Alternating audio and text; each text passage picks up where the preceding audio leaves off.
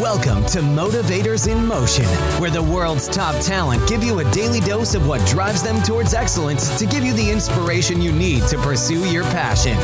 Listen in as industry professionals, elite athletes, and star-studded entertainers share their unique experiences and encourage you to take that next step toward achieving your dream. It's time to put yourself in motion with your host, Brad Dalius.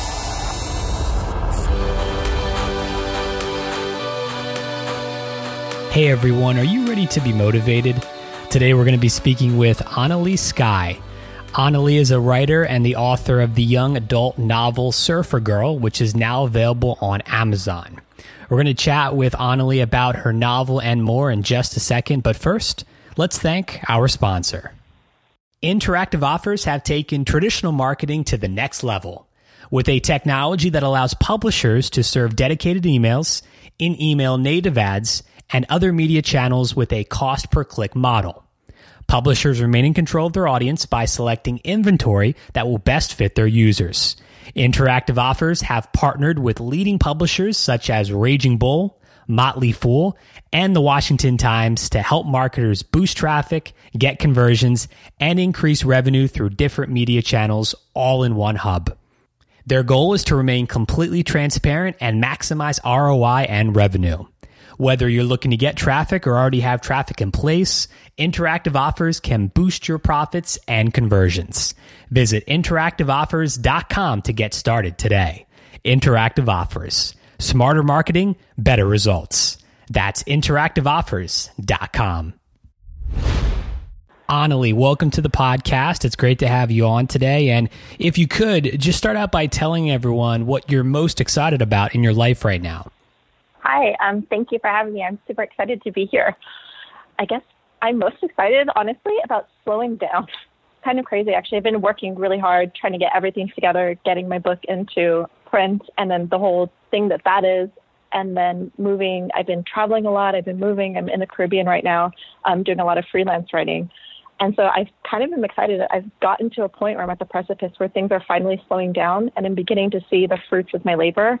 And so that feels really exciting. I've just been watching my book begin to climb up the ranks on Amazon and Kindle and Barnes & Nobles and all the different platforms. And that's just been really fun to kind of watch things finally blossom for me. There's definitely a notion, I think, of we have to be doing a lot of different things on a regular basis, right? To get whatever project we're working on or whatever idea we have to get it off the ground, to get it going on a good, consistent basis. We have to be doing a lot of stuff, right? Or at least that's the notion. And to be able to get to a point where things are almost slowing down, as you're saying, has got to be very satisfying in a sense. And I think a lot of people just probably want to know where's the beginning stages? How does someone get to that point? And obviously, it probably starts with your love for writing, being a writer, and where that started. So if you could, take us through the process of when you first started to develop your writing, the love for it, and how things have kind of progressed here over time.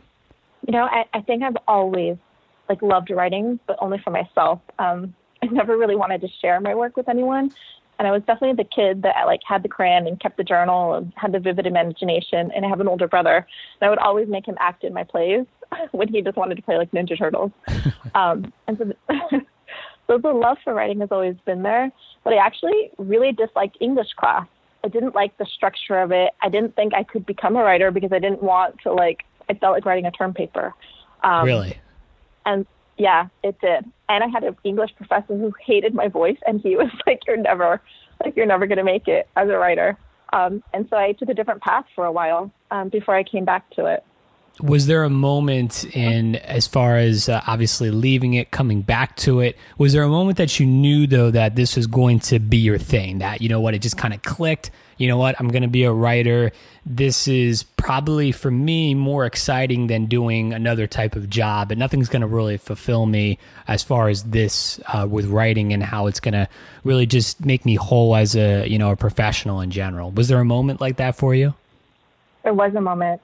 I think I decided, I went into counseling, so I worked with children, level 15 children, before they would commit suicide. And I did love it, and I loved working with people, and I loved sort of that entire field, but I didn't feel fulfilled. That feeling there's always something missing, but it was so vague, I couldn't figure out what it was. Yeah. And Yeah, so I decided that I saved up a year's worth of income, and I'm like, you know what? Like, screw all those professors. Like, I'm just going to do it. I'm going to sit down. I'm going to write a book. And that was it. And I sat down and I began to write, and it was terrible, right? Because I didn't go to classes for it. I took a different route. Like, I didn't know there's a whole craft to writing a story. And so climbing up the mountain to like really learning how to write and what made for a good story and learning like all the little intricate details was kind of a challenge. Like, it wasn't like this easy path that all of a sudden I woke up and, oh, I'm a writer and I have this book, right? But there was one moment where I was sitting down and I wrote this scene, and it made me cry. And I felt so moved by the scene and by the characters. And I was like, wow, I'm a writer and I love this, right? Like, I didn't want to stop. I could write for hours and hours and hours. And I wasn't looking for like, when can I get off work so my life could begin? It was like that one moment where I was like, no, this is my life. And I feel so fulfilled right now. And that's when I'm like, okay, no matter the stakes, no matter the hurdles, I'm going to continue moving through them so that I can do this, you know? It's really cool when you're able to have an idea, or just as a writer, to start from scratch and to really create something out of nothing. There's probably few things like that in life that you can really kind of see something through and through. And writing obviously allows for you to do that. And I'm kind of curious maybe who initially taught you or inspired you to really be authentic in your work. And obviously for people who have read your book, they've checked out your blog, you're very authentic and you're very real. There's really no kind of like beating around the bush, sort of say. You're very straightforward with people. And I'm just curious, like, who taught you that? How did you get into that mode of being so authentic in everything you do? Like, you know, those people that you meet and they seem to radiate and you just feel like they're magic. I think Tanya Markle is one of them. She just lives by it so honestly and unapologetic that I just think when you read people's work like that, or you meet them and you have a conversation with them, you know that you're like just meeting stuff. They're not asking questions to show up in the world. They're just telling out that they're giving you all of themselves. And so I think that when I meet people like that, I'm fully inspired. And I hope to one day be someone like that for people. What's the biggest challenge in writing that, just like a love story in general, that's the hardest part about it for you? What have you found has been the most challenging part? And maybe what's one common mistake that isn't so obvious on the surface, but you know that being around it on a regular basis, one common mistake that people should probably try and avoid when they're writing? Oh, yeah. I mean, there's the general craft of writing. And so that you'll find in every single book, like on craft show, all those kind of things. But it really is sort of this writing honestly. At least for me, if I'm writing, it's like you're watching this movie in your head and you're just trying to get it down on paper fast enough, right? Like, you have these characters, they will take over, they will tell their story, and most times, it's not where you think they're going to go. And then you're just writing it down. But the trick is, like, not trying to manipulate it and not trying to make it more PC or nice, or, you know, because sometimes these characters do things that are shocking. And for you as a writer to kind of write that down and just write it down honestly is the biggest thing. And the most common mistake that really grates on me is when writers just write something convenient so that their outlandish plot can make sense. You know, like, they'll just go back and you can tell they just randomly picked a chapter and put like one detail in that makes the plot make sense like 5 chapters later. And I just feel like that's really convenient writing. Sometimes when you're up against a wall and you have no idea like how you're going to get your characters out of this position that they've gotten themselves in, but you do the hard work and you just sit with them and you allow them to be in this like really uncomfortable place, and they finally work their way out, or they don't. Like, that's the books that, I don't know, like, you can tell like they're magic. Like, they stand apart from the other books where the writer just said, oh, I don't know how to do this, so I'm just going to go back, change this detail, and it'll make sense now, you know? What continues to motivate you on a regular basis? And not just when we always go through the peaks and valleys, and when the highs are high, they're high, everything's going really good, but obviously we have lows in there as well. And I'm just wondering what continues to push you through. What's your constant that regardless of the ups and downs, you'll be able to continue to go through it without a problem? That's right. I was actually raised in a lot of chaos. And so I'm not afraid of like working hard in life and like really, like moving through that. But it sounds so cliche. It's such a cliche answer, but I really believe with like every fiber of me that we only have one life, right? And I want to live the best life I can. Like, I genuinely like wake up every day And even when I'm tired and I don't want to write or I don't want to do whatever it is that I don't want to do, sometimes I will just play hooky because that is part of living your best life. But I don't know, like like in every decision like I make, I just really think, like if I died tomorrow, you know, like, is this how I want it to end? Like, did I tell everyone I loved them? Like, I don't know. And I think that comes from working with the children I used to work with, because I worked with a lot of kids that wanted to commit suicide.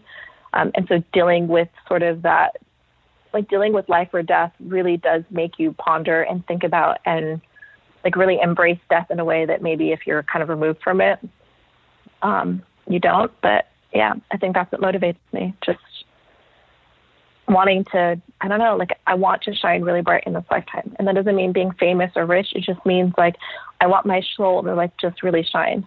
And so, yeah, that's what motivates me usually. Is there a writer that you maybe would like to work with that you've always looked up to? You really look to their writing because it's inspirational. Is there anyone you particularly would like to meet maybe at some point? Yes. If I could bring her back from the dead, Jane Austen. Like, I'm obsessed. Like, you have no idea. I've read every book that she's written like a million times. I've watched Pride and Prejudice, the 5-part BBC series, like a billion times. Yeah, I'm obsessed with Jane Austen.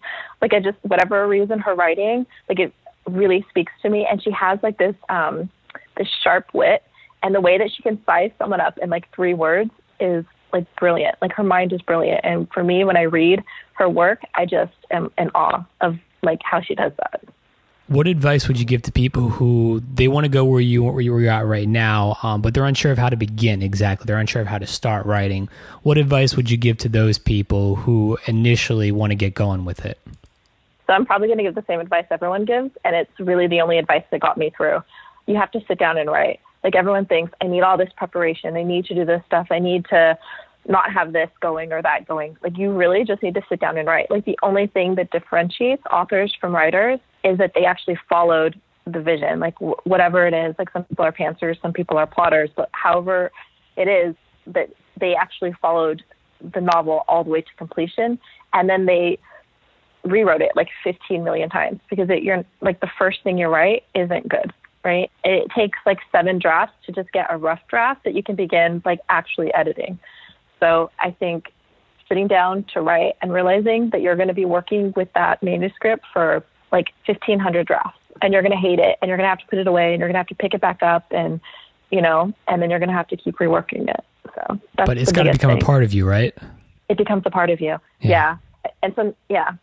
And you just, it's weird because you actually have to face a lot of your own things because every writer has like comparison, or for me, like I don't want other people to actually read my work. So when I have people tell me they read my work, I'm like, oh, you know? And so you come across yourself like every time you sit down to write, and you either make the excuse to not write, or you sit down and you write, and then you just kind of pick off one more of those things that like, you know, haunt you, I guess. I don't know. Is there something you maybe would like to see changed or just be different about the writing and the publishing industry, books in general? Something that, I don't know, maybe you've noticed, but isn't so obvious to a lot of people that you think, you know what, actually, if they change this to that, it might be a little bit better? Reviews, no. I think it's changing a lot. I think that before, being an indie published author there was a big stigma on it, but now a lot of traditionally published authors are moving to indie because that's kind of where the money is, and it's easier when you have control of your work. And there's a lot of quality editors out there that you can have a quality product and not necessarily have to give away, you know, like 60% of your royalties. But I think if there was anything that I could change, I don't know, maybe, I mean, personally, and I don't know, maybe this doesn't even answer the question, but I think some people are just, like, it's hard to keep people's, like, attention for a 15-second Instagram story. So someone who literally sat down and you got to the end of their 200-page novel, like, that in itself deserves, like, accolades, you know? And I don't think we celebrate each other enough for just finishing the book.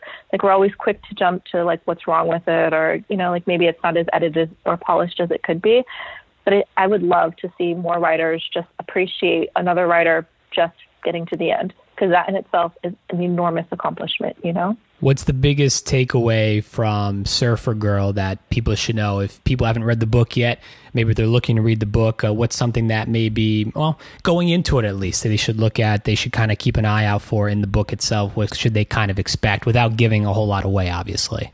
It was interesting because I wrote it dual point of view. So I have the male's point of view and the female point of view. And really kind of stepping into these characters was new for me because I tend to write literary fiction or like a different genre altogether. So this is my first young adult. And it's a feel-good story, but there's, I don't know, it deals with first love and sort of the roller coaster of what that is and self-esteem and finding yourself, you know, and like realizing that when you put all of your worth in someone else's pocket, like you're never really going to find happiness in life. Like you have to take that back and like really like be happy first before you can find love. And so I think that at the end, that's sort of the story I'm trying to tell. I have no idea if I told it. So we'll find out. We'll find out, right? Exactly. Yeah. Annalie, I don't think there's any question about it. You're definitely a motivator in motion with all the things you're doing with your writing and your books and blogging in general. Just putting your work out there for people to see. I love it. It's awesome stuff. And being authentic to yourself as well, that never really goes out of style, right? So definitely congrats on the different things you have going on. And for people who maybe want to check you out for the first time and some of the work you're doing, where's the best place for them to go? Probably Instagram. I think from there they can find my website, they can find my poetry page. They can pretty much find everything about me on Instagram. Like there's a link to everywhere that I'm at to include all of my books. So awesome stuff. It's at Annalie Skye.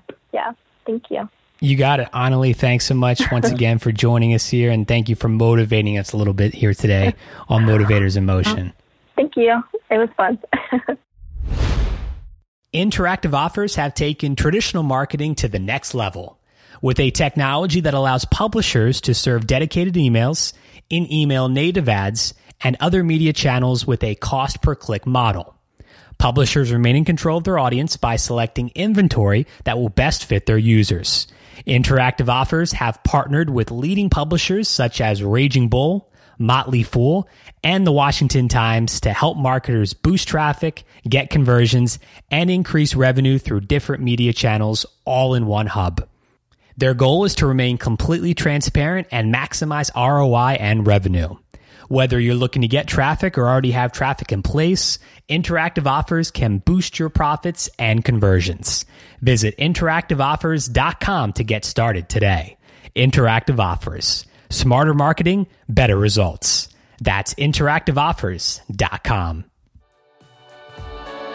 That's all for this episode of Motivators in Motion. For more information to keep you motivated between episodes, be sure to visit motivatorsinmotion.com to sign up for our newsletter and receive daily inspirational tips, strategies, and resources. That's available exclusively on motivatorsinmotion.com.